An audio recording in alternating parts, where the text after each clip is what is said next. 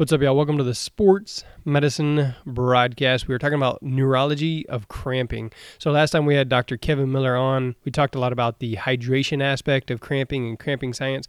So Mike McKenney and Dr. Miller are coming back to discuss the neurology, just the nerve aspect of cramping, and maybe some of the things we can do to prevent cramping from that side. And so if we approach it as each cramp is an individual event, because there's several different independent factors for each person affecting those cramps, but we can do certain things that'll help in general train. That's what Dr. Kevin Miller is going to talk to us about here. And like I mentioned last time when we talked about cramping science with Dr. Miller, that he's a full professor at Central Michigan University. He's had over 50 peer-reviewed manuscripts, over 90 presentations on exertional heat illness, and then a lot of other really important work as far as heat illness, and he'll talk some about those things here as we discuss. Mike McKenney, my friend up at Northeastern University, is going to be doing most of the questioning here. And so without much further, this is sportsmedicinebroadcast.com/cramping neurology. So if there's links or anything that we mention here, again, this is sportsmedicinebroadcast.com/cramping neurology. So Mike, actually last time we started off with defining cramp. So Dr. Miller, why don't you just start and define cramp again, and we'll go from there. Sure, always a good idea to define what you're talking about before you have a discussion. So muscle cramps in the context of this discussion are the ones related to exercise. And so we know cramping can oftentimes be a side effect from some kind of underlying disease like diabetes or Machado-Joseph's disease, or it can be even brought on by the treatment of such diseases like people oftentimes going through dialysis will get cramping as a result of that treatment. So we're not talking about any kind of muscle cramp that occurs due to some kind of underlying disease or illness per se. We're talking about the cramping that occurs to healthy individuals during or after exercise. And these are involuntary, painful contractions of skeletal muscle brought on by something going on either in the central nervous system, peripheral nervous system, or in the muscle, which we're going to talk about today, as brought on by exercise. And so those are the muscle cramps that we're going to be talking about because they're the most prevalent to what we see in athletic training. Okay. And I think one of the things that we kind of left off on, we kind of touched a few times in the last podcast, but I think on this one, we really want to work towards kind of going a little bit further, because I think we spent a lot of time on the metabolic side of things. So, but there's this other theory that's supported by research as well that I think we just called the neuromuscular theory. I don't know if it has a name other than that. But can you briefly just, what is the neuromuscular theory? And maybe if we're talking that neuromuscular theory, how is that different than kind of the metabolic theory a lot of people subscribe to? Sure. So by far the most popular theory amongst medical professionals and the public is the dehydration electrolyte imbalance theory, which if you want to get caught up, go listen to the podcast we did a few weeks ago, where we spent a lot of time looking at what is the evidence or lack thereof that dehydration or loss of sodium and other electrolytes due to sweating actually cause cramping. And so I would suggest that by far the evidence would say today that cramping during exercise is not solely due to dehydration or electrolyte losses. And we go into a great deal of depth. I think it was about an hour and a half worth of reasoning why it's unlikely due to dehydration. And so right around 1996, Dr. Martin Schwalnus from University of Cape Town at the time and his colleagues proposed a new theory for how cramping occurs during exercise. And they call it the altered neurological control theory. And so this theory essentially boils down to abnormal control of the alpha motor neuron. And so if you remember kind of your basic muscle physiology, you have nerves that innervate muscles, and we call those alpha motor neurons. And the signaling to those muscles comes from those neurons. But the nerve itself gets lots of input from other nerves like muscle spindles and Golgi tendon organs. And so this theory says that as we exercise, somehow, and it's very important to stress the somehow because even the authors of the theory aren't quite sure how this occurs, somehow fatigue changes the normal activity level of muscle spindles and Golgi tendon organs such that you get an imbalance in their activity. So if you think of normal alpha motor neuron control like a teeter-totter, on the one side you have excitation and on the other side you have inhibition. And normally when the muscle is at rest and behaving normally, you have this kind of nice balancing of inhibitory and excitatory feedback. Well, the authors, specifically Schwanless, proposes that when we get fatigued, we get an imbalance in the teeter-totter favoring excitation.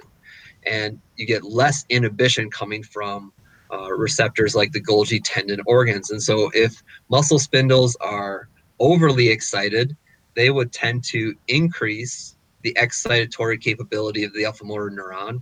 And with fatigue, you would have a decrease in Golgi tendon organ activity. And again, you get a favoring of that teeter-totter towards excitation. And so if you have more excitatory stimuli coming to the alpha motor neuron, then that nerve is going to be sending more excitatory impulses to the muscle. And then you get a cramp ensuing. Okay. So looking at it, I think from that perspective, I think there's a lot of people probably trying to, like we've all talked about the complications of trying to nail down one specific source. Would you say this is somewhat of a similar effect that if you've got somebody, if we're just doing some type of E-stim treatment at a certain level threshold, then they contract their muscle with it, that they can actually cause a cramp because we're increasing excitatory activity in that localized muscle group? I certainly don't want to give people the impression that if you do E-stim, for example, on an ACL patient, that you're going to cramp them all the time. Obviously, that doesn't occur all the time. But we do have evidence from the literature that if you're doing electrical stimulation of muscles and even muscle motor points, that yes, you can cause cramping to occur. And so some authors would even suggest that you do E-stim for your therapeutic patients with the muscle either in a stretched position or in a neutral position or isometric position, so you can't allow that muscle to shorten, because we know that you can't get a cramp if you don't allow that muscle to shorten. Mm-hmm. In other words, the muscle must concentrically contract in order to actually cramp. And so if you keep the muscle from doing that, then you will prevent cramping. And looking at some of the information, kind of bringing in some of the stuff we talked about with Dr. Folks-Godek, she brought up resting membrane potential and some of the changes that might potentially happen there. Can you speak to a little bit on what you might know with regard to that? Because we only briefly touched on changing this excitatory inhibitory threshold. What research, or either from your own or other, are you familiar with affecting that aspect?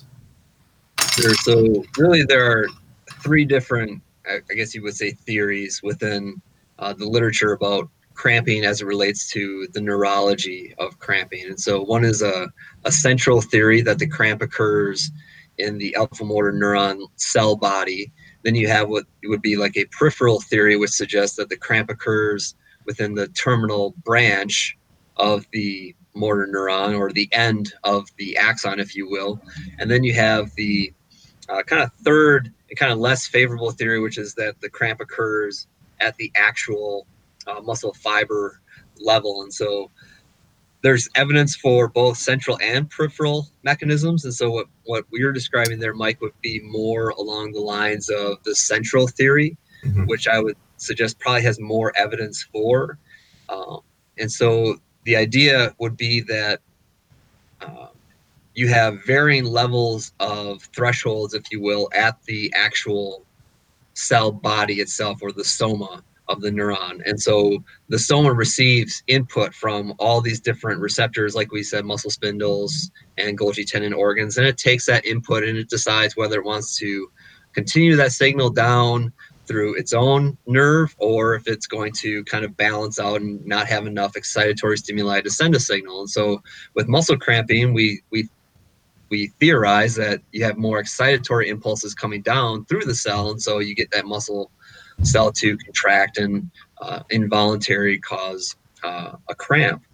And so with the central theory, the idea is that the actual cell body itself, the nerve cell body itself, has two different levels of threshold for depolarizing. And so it is oftentimes called a bipolar state. So it actually has like two different states at which it would fire. And so the central theory would say that with cramping, the normal cell body doesn't fully hyperpolarize like it should. Instead, it remains slightly more excitable, if you will. It's under the level of, propagating that signal, but it's not fully repolarized like it should. And that might be due to chloride. It could be due to potassium, maybe. We're still trying to figure out the exact reasoning for why that bipolar state might exist. And so with cramping, because of that lack of full repolarization, you get an easier depolarization occurring following an excitatory impulse, and then you get the muscle cramp to ensue. With a peripheral argument, you kind of take out the soma itself and you concentrate on the motor nerve end plate or the nerve terminal, and all the evidence suggesting that that's where the cramping occurs. And like I said, there's good evidence for both sides. When we look at like EMG tracings, for example, it seems like cramp EMG tracings very closely mimic normal maximum voluntary contractions, which you can't get without the soma cell body behaving normally. And so the bipolar state people would point to that evidence as saying, well, look, this is evidence that the cramp is occurring within the soma or at the spinal cord level because the tracings look very similar. When we look at inhibition of cramping, for example, we can actually stop a cramp from occurring if we stimulate the muscle's tendon.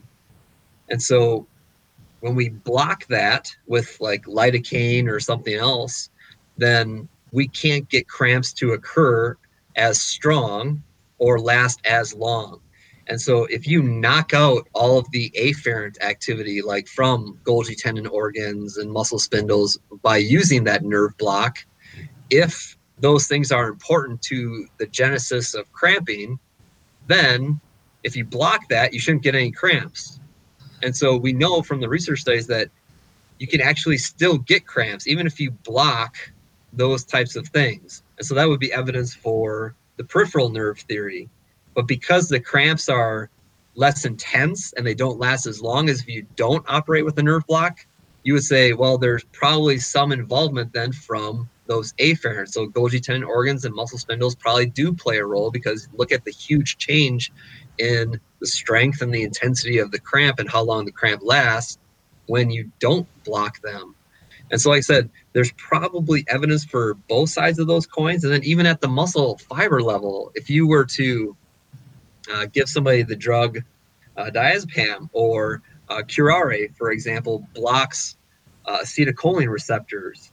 So if you have curare, then you can't get a muscle cramp because it's competing with the acetylcholine at the muscle fiber level. And so there's probably truth to all of the theories, even static stretching, for example. If you static stretch a muscle that is cramping, well, it goes away. Well, if I do a nerve block, and I think that static stretching works by increasing Golgi tendon organs, kind of like what we talked about last time. If I do a nerve block and that feedback from the Golgi tendon organ is not getting to the spinal cord anymore, well, then static stretching shouldn't relieve the cramp. If the central theory is true, but it does. And so even with a nerve block, we can still stop people from cramping. And so like I said, there's good evidence for the peripheral side. There's good evidence for the central side. Trying to figure out the neurology of cramping is a little bit like trying to figure out the plumbing for the Empire State Building. It's just very complicated. There are pipes coming from everywhere. There's input coming from everywhere. The brain, oftentimes we kind of take out the brain from this whole scenario, but muscle spindles have gamma activity so that they can be adjusted with their tension. And so the brain also has a role to play in all of this. And so a lot of times we think of this as like one cell, one muscle fiber, and what's going on there. But this is a very complicated system, and we are still very much trying to figure out what exactly is going on. So Yeah, and that's kind of what I always look at with like on the neurological side of things, because at least in clinical practice, we've thrown all the metabolic solutions at people and still had this problem. So I just wonder, at what point is now the brain adjusting to um, make that cramp occur easier? Obviously, our feelings, the conscious part of the brain, like of course that athlete does not want to cramp easier, but this is a repetitive process that keeps occurring. So I wonder at what point does it stop going all the way up the chain and down, and this now becomes reflex. Like now it's a reflex to that activity as opposed to a learned response, I guess, if there's a difference between those two. Right. We can even talk about, there are so many ways that muscle spindles and Golgi tendon organs are impacted. And so we know that the alpha motor neuron is kind of our kind of central base, if you will, in this kind of discussion, that we have all of these different lines of communication telling the nerve what it should do, because it's eventually going to tell the muscle what to do. And so oftentimes I think people forget that the muscle spindles also have things acting on it, telling it what to do.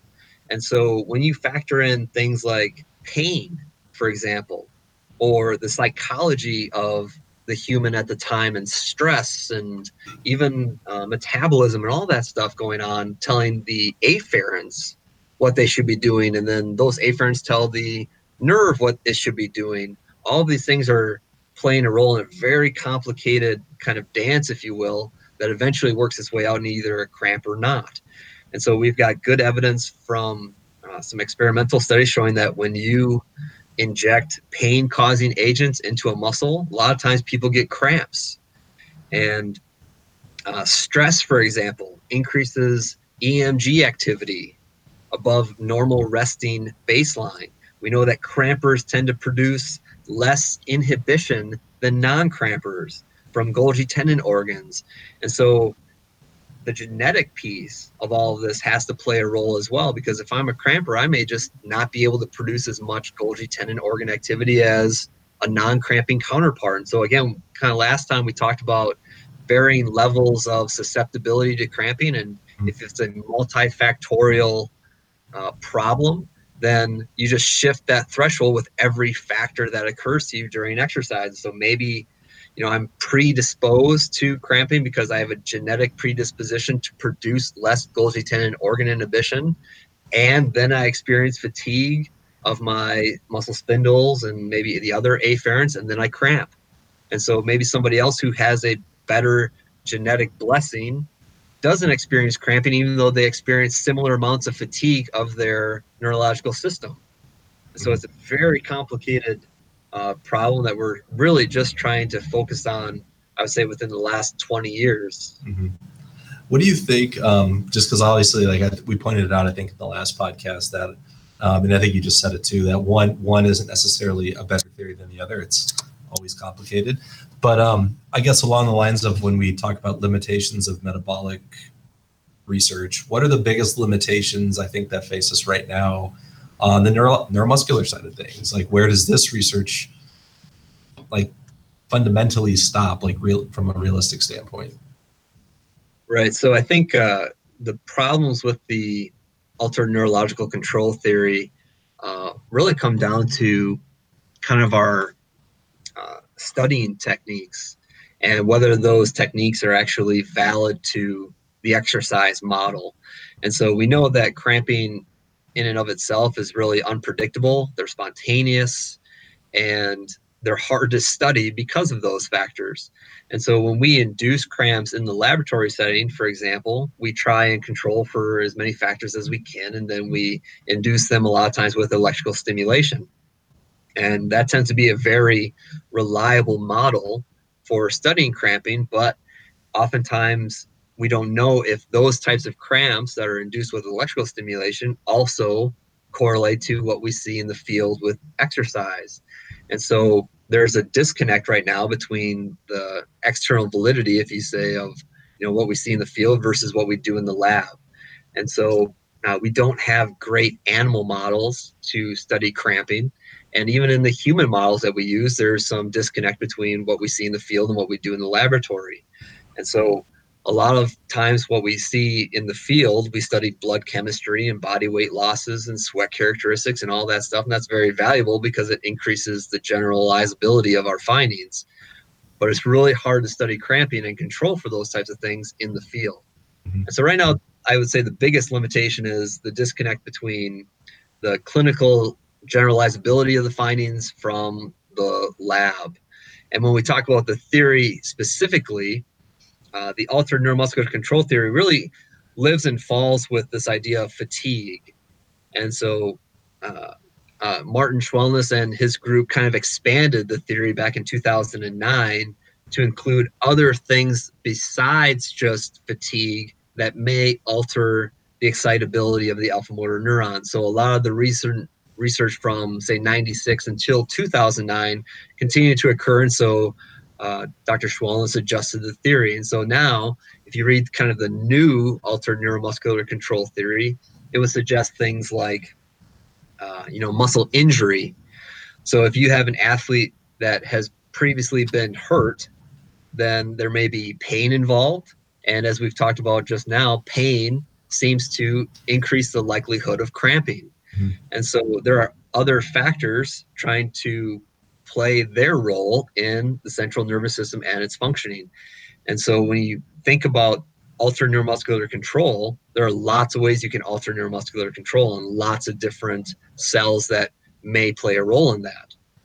So fatigue in and of itself is really hard to study. Mm-hmm. And so how that fatigue is impacting these muscle cells, whether or not the fatigue we induce in the lab with, say, electrical stimulation causes changes to muscle spindles and Golgi tendon organ activity, that part's really difficult to study. Mm-hmm. And so very long-winded way of saying the generalizability part right now is the part where we struggle. We know lots of people get fatigued during exercise, but they don't cramp. So if fatigue causes cramping due to a complex changing of neuromuscular control, then you would see lots of people getting cramps because they're tired, but they don't. And so trying to figure out the exact mechanisms of how fatigue works and which nerves are being impacted and how those nerves alter control, that's the, I would say, holy grail of muscle cramping research going forward in the next 50 years. Yeah, I was going to say, you just answered the question before I asked it. It's like, with these limitations, what do we wish we could have? But I'll get back to that in a little bit. But I think looking around the whole fatigue issue is, I know a lot of ATs probably are at this point, we're about 20, 25 minutes into this, is like, yeah, okay, so how do I affect these types of things in, my daily clinical practice? And one of the things I think is it's unfortunately common, is I think people have a tendency to avoid certain types of exercises that may at one time have resulted in a cramp. And if we're talking like there's a neuromuscular control theory, that might not be ideal to avoid a type of exercise. Could you talk a little bit more about that? So it's really important to first preface all of this by saying we have, to my knowledge, very little evidence for how we can prevent cramping utilizing exercise. So if there are any master's students kind of thinking about future projects going forward, I mean, this is an area ripe for research. And so if the neurological control theory is true, then if we can impact the endurance, if you will, of these muscle afferents, then in theory, we might be able to stop cramping.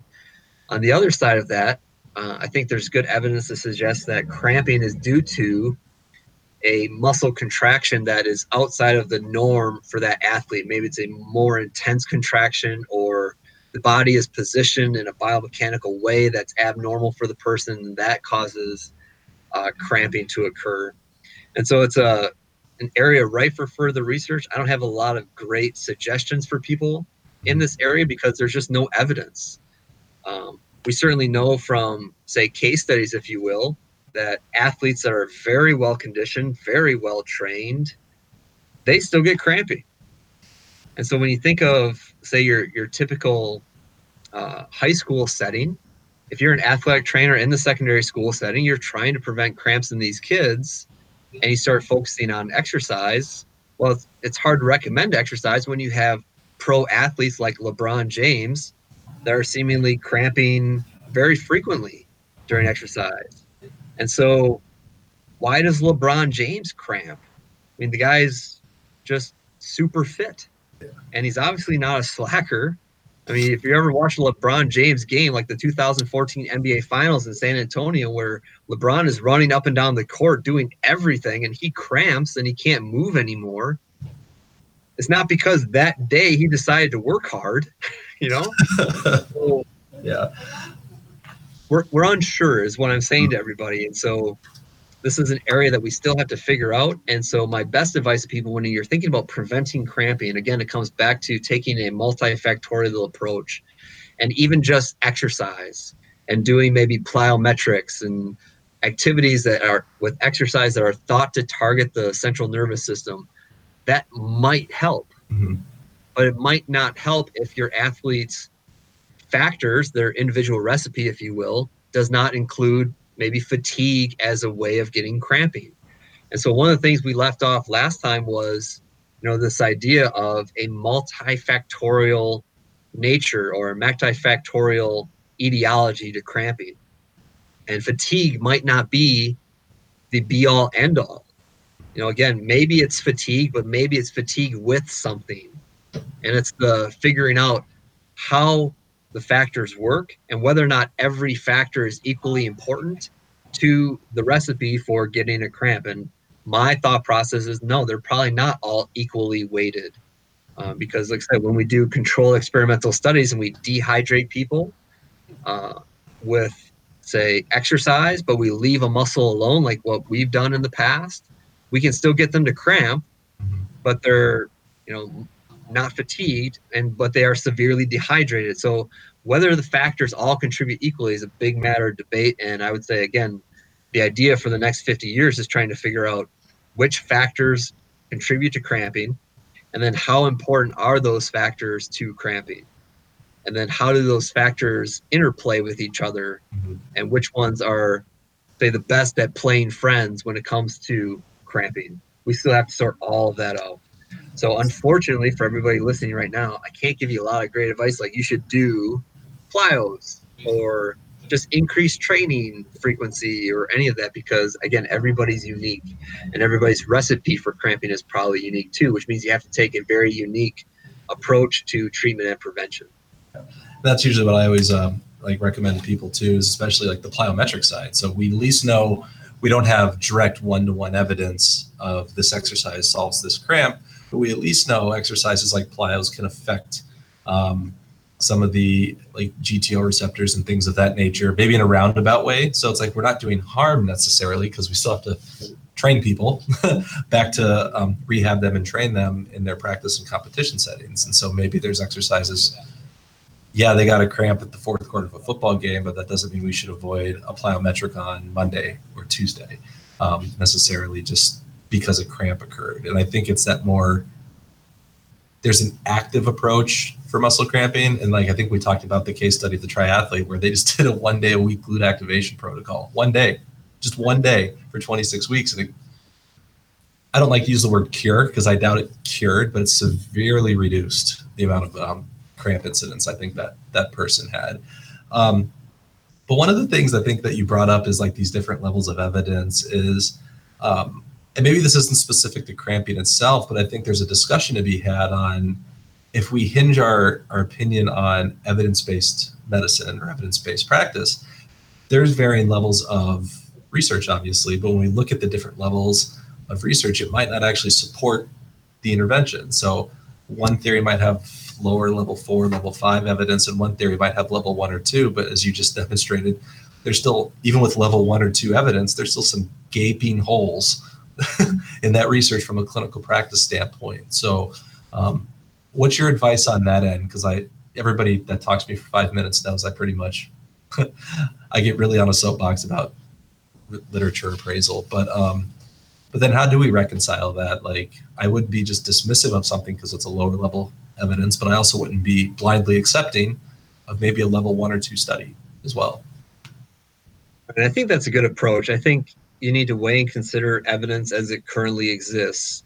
And what I hope athletic trainers are not going to take away from this is your experience is very valuable. your clinical work and what you do with athletes and what you see every day is supremely valuable. And that is evidence, and that is evidence-based medicine. So your prior experience and your working with athletes on a day-to-day basis provides great evidence for going forward and doing what you do on a day-to-day basis. And so evidence-based medicine, and I hope nobody thinks this, is not researchers like myself telling you what to do because this is what the science says.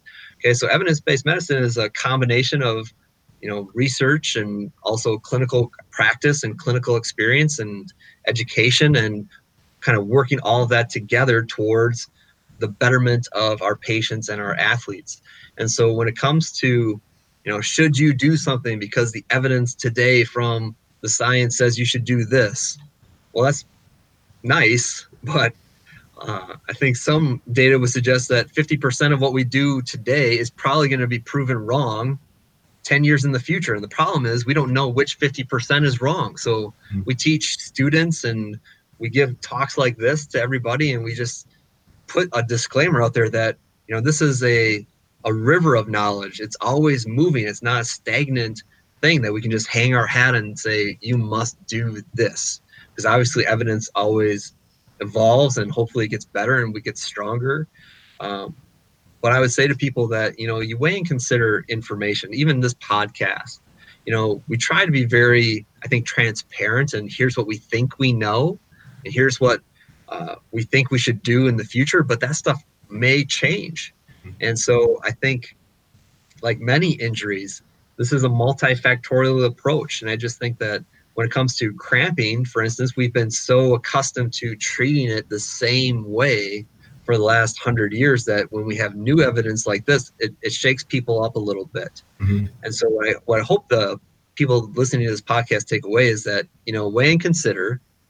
And if your experience is that, you have athletes that even after you do hydration and nutrition, that they are still getting cramping, consider some other things that might be going on. And so, yeah, there are varying levels of evidence. And today you might have weak evidence for this theory, but in the future that might change to very strong evidence. And so I would say the state of affairs today is that we have more evidence and stronger evidence that cramping is caused by changes in their nervous system rather than just loss of body fluids or electrolytes. Mm-hmm. Now, I tend to be, say, more moderate in my viewpoints than some other folks. And so I will never say dehydration doesn't play a role at all in cramping. I don't believe that either. I think we shared some research, even from my group, where we sweat tested 350 Division I collegiate athletes in 11 different sports. And in 10 sports, sweat rate and sweat electrolyte concentrations did not predict who was and who was not a cramper, but it was predictive in American football. And so why is it predictive in one sport and not another? Well, we still got to figure that out. But dehydration influences the body in more than just one way. We know people get tired quicker if they're dehydrated. We know that drinking Gatorade does more to the body than just adds sodium. It adds energy. And so there's some research, I think just came out of Japan, that showed that when people drank a carbohydrate electrolyte drink, that the cramps were harder to, they did not come back as quickly, or they were mitigated in a way. And so a lot of people say, well, it must be the electrolytes. Well, no, there's other stuff in there besides just electrolytes. And so trying to marry how these things work with all the different theories is challenging. And so we have a ways to go with that. So I would say to people, be patient, but weigh and consider what you see now, and then adjust appropriately in your clinical setting. What has been the, I guess in your opinion, like the most recent thing you read that was like, wow, that's new. That's something that I hope goes further, because we always have that, like something will pop up in research or maybe even an abstract from a conference. Do you have anything like that? When I say recently, let's say, I don't know, last 3 to 4 years, because I know publication windows sometimes delay some of that. Sure. So I think I just kind of mentioned this, the Japanese paper that just came out. they measured threshold frequency, and they dehydrated people, and they measured cramp threshold frequency, and they confirmed what the folks in my lab did back in 2010 and I think in 2012 when we did mild dehydration and severe dehydration. So they found threshold frequency was unchanged by dehydration. So that was good. But then they also found that when the subjects drank water and not a carbohydrate electrolyte beverage, so just natural spring water, it seemed to make people more susceptible to cramping. So threshold frequency, or the number of electrical stimuli that it took to get these people to cramp again, went down, meaning it was easier to cramp people when they were being rehydrated with spring water. And it was the opposite effect with the carbohydrate electrolyte. And so the authors said, or the reasoning for this, they said, was because of the electrolytes in the carbohydrate electrolyte drink was responsible for the increase in threshold frequency or the decrease in susceptibility to cramping. And so the clinical message from that article would be, well, you should drink sports drinks because they will decrease your susceptibility to cramping. But when you look at their data and you look at the electrolyte concentrations in the blood, all of their electrolyte concentrations were normal, within normal limits. And as we talked about last time, when you drink something like a sports drink, it's not immediately available to the body. You know, it's got to be absorbed and pass through the stomach and eventually work its way to muscles that are cramping or behaving normally. And that takes time. And so one of the things I think the authors could have done better on is investigating or theorizing on maybe it was the sugar and not the electrolytes. If your blood is normal before and after you drank the sport drink, but you add sugar, and we have good evidence from other studies that, you know, carbohydrate mouth swishing, for example, will prolong exercise performance or improve exercise performance. So carbohydrates and sugar and energy was something I think they didn't do a great job of theorizing may have been the reasoning why the people's threshold frequency actually went up. And so that was kind of interesting to me, seeing that data. And I think that just came out, I think it was in the British Medical Journal Open Access in the last 6 months, might have been even in the last month or so. So that stuff is kind of very interesting. And again, I think this is an area very ripe for research, the treatment and prevention of cramping. It's kind of the holy grail. What can you do or what can you consume that will prevent cramping? And again, trying to figure out what factors are involved in cramping is kind of where we need to go in the future. And so we're starting to see other investigators get away from what is the cause of cramping and now start to focus more on what is the best way to treat and prevent. Who is doing, just so I guess we can kind of we'll probably have like a list Jeremy will have after the fact, but which researchers, besides yourself, because I know you do stuff as well, but do you find doing, I guess, the most research recently? Like obviously we have the Wellnesses and everybody of the world leading up into this point, but who are some of the newer names that people are doing really good work? Well, there aren't very many of us that study muscle cramping. And I think a lot of that is because muscle cramping, I mean, it doesn't kill anybody, right? And so a lot of folks think of it as a minor problem or a minor heat illness. And so it doesn't receive a ton of funding. And so you don't see a lot of people spending as much time as, say, I do, looking at muscle cramping itself. But as far as the usual names, if you're doing a PubMed search or a Google Scholar search for cramping, Martin Schwellnus is probably one of the most active cramp researchers in addition to myself. There's a fellow out in Germany. His last name escapes me. His first name is Michael. I guess I can pull up my EndNote very quickly, hopefully. I was not trying to stump you. And Sandy Folks Godek, who you're going to interview again in the future podcast. She does great work in hydration and cramping. Yeah, and I think that's what we talked a little bit about her is with her is she's trying to, I think, kind of what you were talking about, those unstudied areas of cramping research, trying to maybe add to that body of knowledge or just body of data.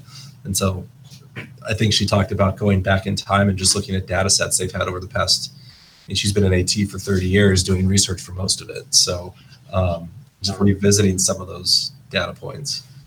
Right. The fellow out in Germany, his name is, I believe, Michael Behringer. He's been doing some electrical stimulation, like can we prevent cramping by causing cramping?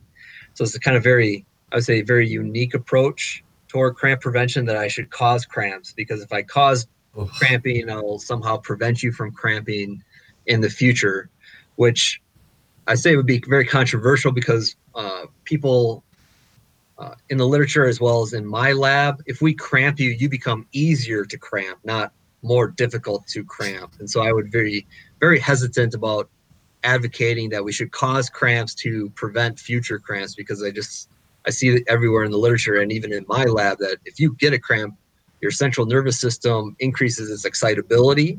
I think we talked about that maybe a little bit last time. My own calf. Excitability, you stay excitable for at least 60 minutes. That's where we stop measuring our subjects. And so once you get a cramp, and that's all we do to people, or at least we did 2 studies where all we did to people was we cramped them. So they came in, they cramped their own muscle, and then we measured their susceptibility to future cramps with things like the H reflex and cramp threshold frequency. And people were easier to cramp for at least 60 minutes. And so we said this is likely the reasoning why athletic trainers continue to battle cramping during the same exercise session. So if your guy cramps in the 3rd quarter, chances are he's going to cramp in the 4th quarter if you allow him to continue to exercise at the same intensity and duration that he was doing prior to his first cramp. And so cramping in and of itself, outside of exercise and sweat loss and all of the stuff that we normally think of when we think about exercise, seems to impact the susceptibility to future cramping. As far as other folks, Marco Minetto, he was an Italian researcher, has done a lot of stuff with the cramp theories and has done a lot of stuff with laboratory type research on cramping and inducing cramps with electrical stimulation, very similar to what I do.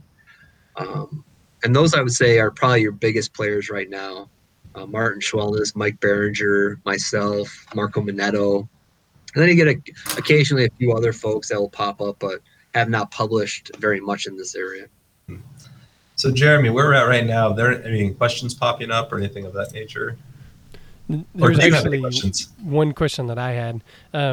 So my, I think, 86-year-old grandmother-in-law, she heard that I was doing this Cramping Science, and she asked, well, I need to talk to you about my leg cramps, right? And so talking to my mother-in-law, she's like, she doesn't drink any water, only enough water to take her medicine, that kind of thing. And she's also not very physically active. She uses a cane to walk pretty much from the room to the living room to sit, and from the living room to the bathroom to the room to the so really very limited activity. And so as we're talking about, the training the muscles and the hydration and all of those could be a factor there. She just recently moved from her house in Louisiana to live with my in-laws. And so there's also that stress, and, it could be the sleep. So is there, I guess, what would you say to me as I'm kind of coaching her up, saying, well, this may be what's happening, right? So what are your thoughts there? Old people cramps. Right. So nocturnal cramping tends to occur more frequently in the elderly populations. When we get into elderly populations, kind of all bets are off, right? And so with elderly patients, we know that their nerves and their motor endplates start to break down. And so the area of nocturnal cramping is another kind of understudied phenomenon as well. But when we talk about age-related changes to the human body as we get older, one of those things is we start to see the nerves and the neurons start to break down. And so whether that plays a role in cramping, I think is unclear, but it's been suggested in that type of literature. Usually older folks tend to suffer from nocturnal cramping or nighttime cramping. And one of the things that we do know about sleep is centrally mediated. right? So if you are in a dead sleep, but you get awoken from that sleep by a cramp in your calf, while you have not been exercising, right? You're not being dehydrated by exercise in that situation. So when we talk about neurology of muscle cramping, I think sleep and nighttime cramping is an interesting piece of evidence that maybe exercise-associated muscle cramps are also very much centrally mediated. And so if you get awoken from a dead sleep by a cramp, your brain and central nervous system are still active. Otherwise, why would you cramp, right? And so to your grandmother and all the, say, older folks that might be listening to this podcast, I would say, talk to your doctor, because there could be underlying medication usage issues as well that are leading to those cramping. And so just like exercise-associated muscle cramps, to those folks, I would say, talk to your physician, and the physician is going to have to take a very thorough approach, just like athletic trainers with exercise-associated muscle cramps. We have to figure out what your grandmother's individual risk factors are. So we'd have to know what medication she's taking. We'd have to know what her activity level is like, what her stress levels are like, what's her psychological mindset. When do the cramps occur? Do they occur only at night? Do they occur when she does abnormal activities? And so we really have to dig in and try and figure out those individual factors so we can figure out what your grandmother's recipe, no different than what we would try and do with a healthy 20-year-old football player. All right, that'll work for me for now. So go ahead, Mike. So I think that's pretty much that's really all I had, because my goal was to kind of get the finish off kind of that neuromuscular theory and kind of maybe bring it all back between both theories, and I think we did a pretty good job there. So I guess, Dr. Miller, is there anything that you've been itching to say that I forgot to ask about? Because I know this happens all the time. Like, please ask me this, and I just forgot. No, I would just reiterate to everybody, kind of like I think how we finished the last podcast is, as with most injuries that we try and treat with athletic training, you have to take an individualized approach. And I realize that in the area of muscle cramping, it's very easy to recommend, the usual suspects of, you just got to drink more, you got to eat better. But that's something that we can't do. We can't just give generalized treatment advice. And so, like in the 2014 high school student deaths, they were killed because they thought they were trying to prevent cramping the best way, which was by over consuming water and sport drinks.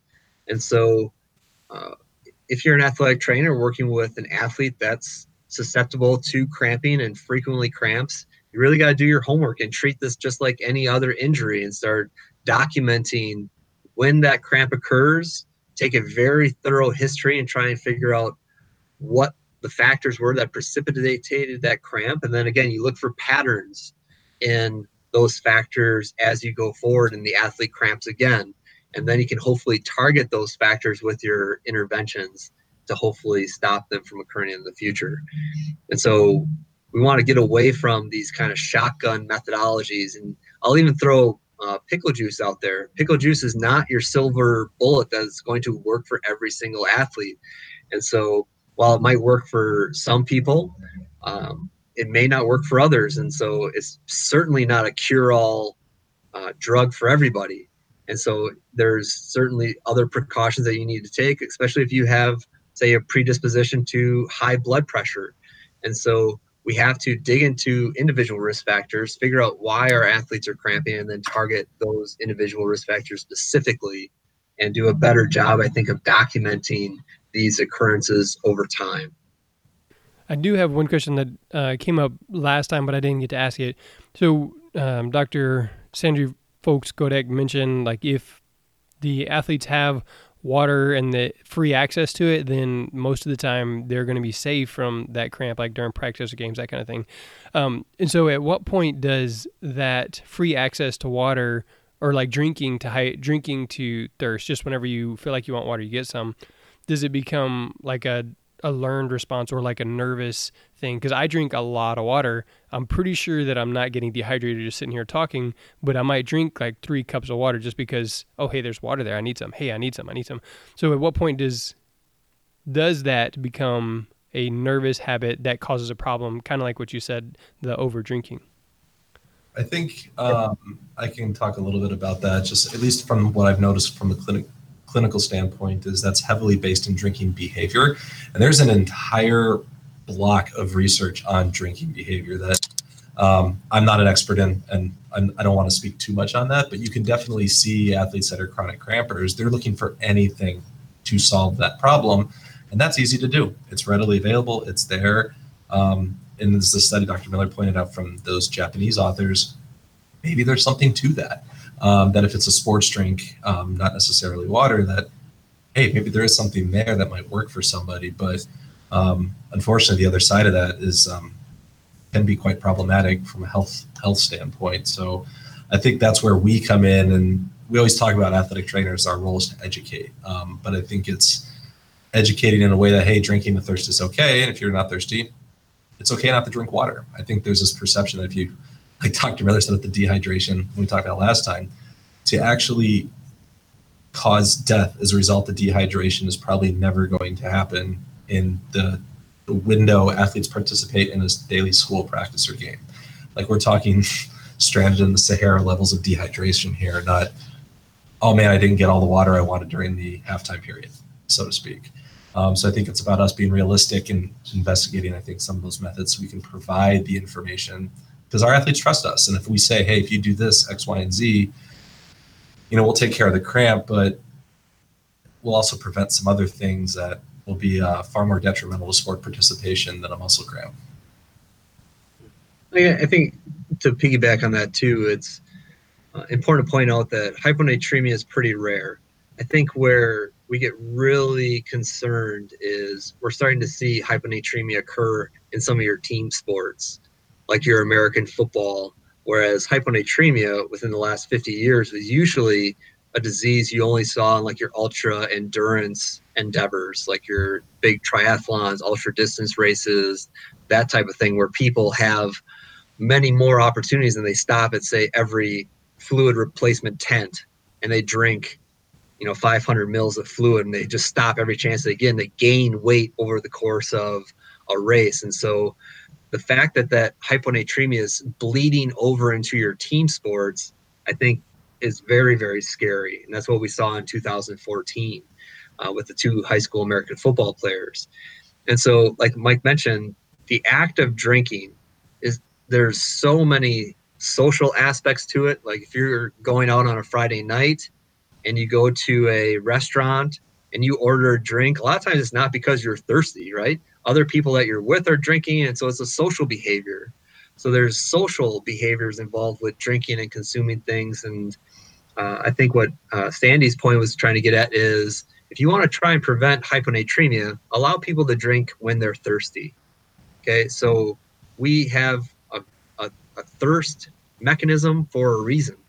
And so if you're trying to prevent hyponatremia, if I give the athlete the advice, drink when you're thirsty, I think we will prevent hyponatremia in team sports. Now, the downside to that advice is thinking that thirst is always a great guide for hydration, and it's not. It's a great guide for during exercise to prevent hyponatremia, but if you're trying to fully replace the fluids that you've lost, then you have to drink according to your individual sweat losses. And you have to drink more fluid than what you lost, because you're going to pee as you start to rehydrate, and that's fluid loss. Right? So that's why the NATA recommends that you consume more fluids than what you lost during exercise, because of those obligatory water losses as you start to rehydrate. So thirst is a great thing to follow for whether or not you need fluid during exercise, but when it comes to fully rehydrating, that's where you got to know your sweat rate calculations, and you do your pre and your post body weight measurements, so you know individually how much fluid should I actually recommend to an athlete. Because just giving everybody the advice, hey, drink 8 glasses of water a day, is going to be really bad advice. And you might cause problems for the athlete that doesn't need that much fluid, and you're going to underhydrate people that need more fluid than that. And so when you consider hydration, individualize it. That's probably the best advice that we can give for full rehydration. But during exercise, absolutely follow your thirst mechanism, and you'll prevent that hyponatremia from occurring. And I also saw primarily, I always saw this in football for the most part, but the idea that if you're carrying around like basically a gallon of water, you have to drink that or you're not doing your job as an athlete, I would highly, highly, highly discourage that behavior. Because I know there's definitely some team things and dynamics, and I get it, but if you're an AT with the ability to influence that, that's a behavior I really want to see go away and never come back. Right, and I think, not to pick on anybody, but I think LSU released some photos of the water jugs with lines like 10 a.m., 11 a.m., 12, et cetera, and expecting players to drink that much fluid by those time points. That is really bad advice. And you don't ever want to push fluids on anyone because, again, if you individualize fluid replacement, that's your best case scenario because you know here's how much they lost and now here's how much they need to drink. And so just telling people to drink according to a time without factoring in how much fluid they actually need is wildly dangerous. So yes, please stop that practice. Anybody who's doing that or seeing that out there. All right, so just real quick, practical application. I want my athletes to drink to thirst. I want them to have free access to water. How do I deal with some of the coaches that think, oh, well, he's just going over there to get out of practice? Like, how do I manage both of those where that player might be just going over there to be lazy, but they may just be drinking to thirst, and educating the coach, educating the player? So give me a little bit of practical advice as we kind of round this out. I think the practical aspect is making sure when you communicate with that coach, it's the words you use and not just saying that, hey, we all know drinking the thirst and things of that are obviously what we want to do, but more using verbiage and telling this coach, hey, this athlete is drinking at this point in time because it's what's in their best interest. Because now if a coach is going to fight you on that, they have to make the argument of why that isn't in their best interest. And I think what you'll find is a lot of coaches actually lose the appetite to have that discussion because that's not a discussion they're willing to have.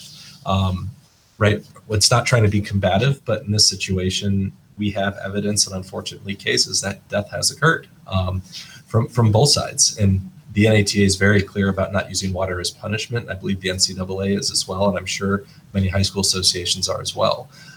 So we also need to do what's in the best interest of our athletes in that nature. And typically you'll find coaches saying like, okay, but on the AT side is also making sure that the only time an intervention is occurring for that athlete isn't at practice. So maybe we do see somebody that may be having some hydration issues or electrolyte replacement issues. So I think ATs can help themselves by saying, hey, he's got to get water at this certain time during, say, football practice, but here's also his intervention throughout the day leading up to here. So at least the coach knows, hey, he's not just showing up to practice and hanging out by the water cooler because he doesn't want to run hills or participate in drills or things like that. I would agree with all of that. I think a lot of it comes down to education.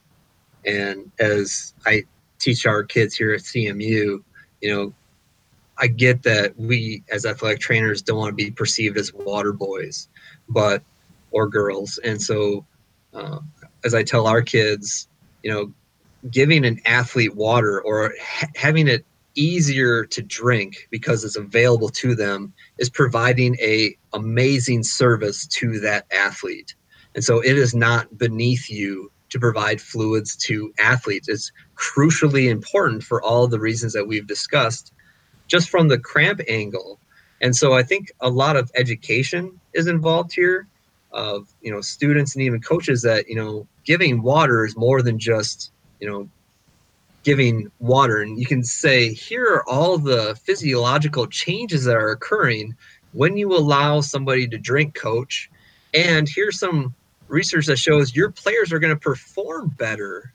And so I think we have a very visceral reaction to the idea that athletic trainers only help people because we're water boys. And so we have a resistance of wanting to do that. But when you understand the importance of water and what it does for thermal regulation and maintaining blood pressure and human performance issues and all of those things, you start to realize very quickly how important water is for the exercising athlete.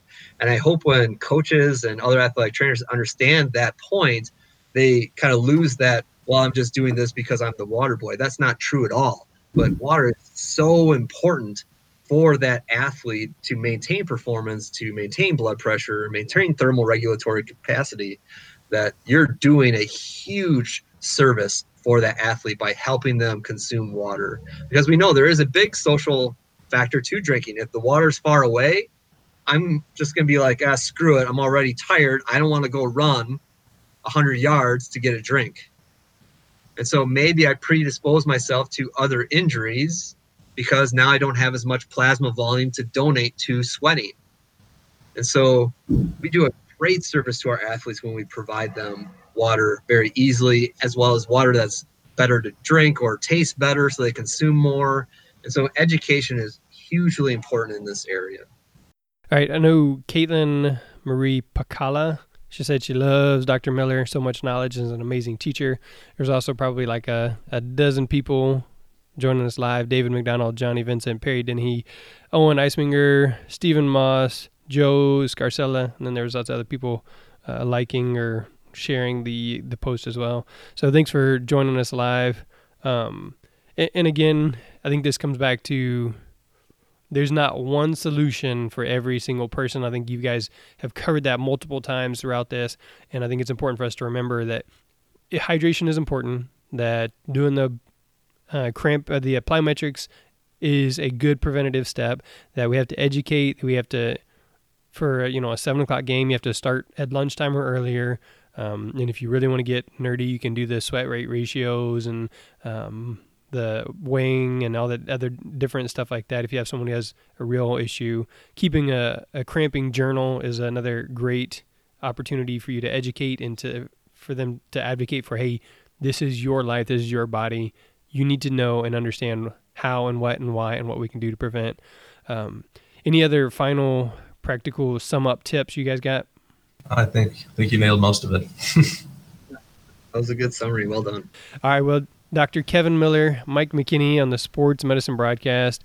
I do want to ask that you go and share this with a friend. So maybe you're listening to a podcast and you say, hey, check this one out. Let me show you how to download it. So don't just mention, I listen to the Sports Medicine Broadcast, but say, hey, let me show you how to subscribe. Let me show you how to download. So, whether that's going to the website, whether that's going, taking their phone and opening up the little podcast app that's on Apple phones, or showing them how to get onto the Google Play Music Store if you're using an Android phone and download podcasts on there.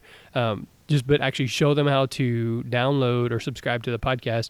And then that way they can keep up to date with you, and you guys can even talk about what it is later. So just the call to action here is show someone how to subscribe or download the podcast. Dr. Kevin Miller, last time you gave us your email, and I have that linked here. It's MILLE5K at cmich.edu. That's still the best way to get hold of you, right? I think you cut out a little bit there. My email is MILLE5K at cmich.edu. And if anybody has any questions, feel free to email me, or you can do a simple Google search for me on, or go to Central Michigan University and look for me too, or call me if you want to have a discussion too. I'm more than willing to talk to athletic trainers or anybody else who might be willing to listen to this podcast and hopefully give you some more unique, individualized advice if you need it. Very good. And Mike is McKenney at northeastern.com. So it's M is for Mike, and McKenney as his last name. That's all one word. And then at northeastern.com. Correct, Mike? .edu. .edu. Oh, that's a big .edu, deal. yeah. And it's like, M.McKenney at Northeastern. So don't forget the dot. Okay. See, I was trying to do it from memory, and I should have just copy and pasted it. So m.mckinney at northeastern.edu. And then, of course, if you want to get a hold of me on pretty much all the social media platforms, I'm Mr. Jeremy Jackson. I love getting those. And then if you're watching live, you see right behind me, Chris Weidman sent me a shirt from Iowa. So if you got shirts, I would love to add them to my wall if you're watching live there. So lots of different resources, and hopefully we can get some of those links or some of those articles that they mentioned here, and I can put them in the show notes, but no guarantees there. Some of my partners are Frio Hydration, Dragonfly Max, Myotech, Hoist Hydration, and MedBridge. So this is sportsmedicinebroadcast.com/cramping neurology. Again, sportsmedicinebroadcast.com/cramping neurology with Dr. Kevin Miller, with Mike McKenney, and me, Jeremy Jackson. And that is a wrap. Thanks.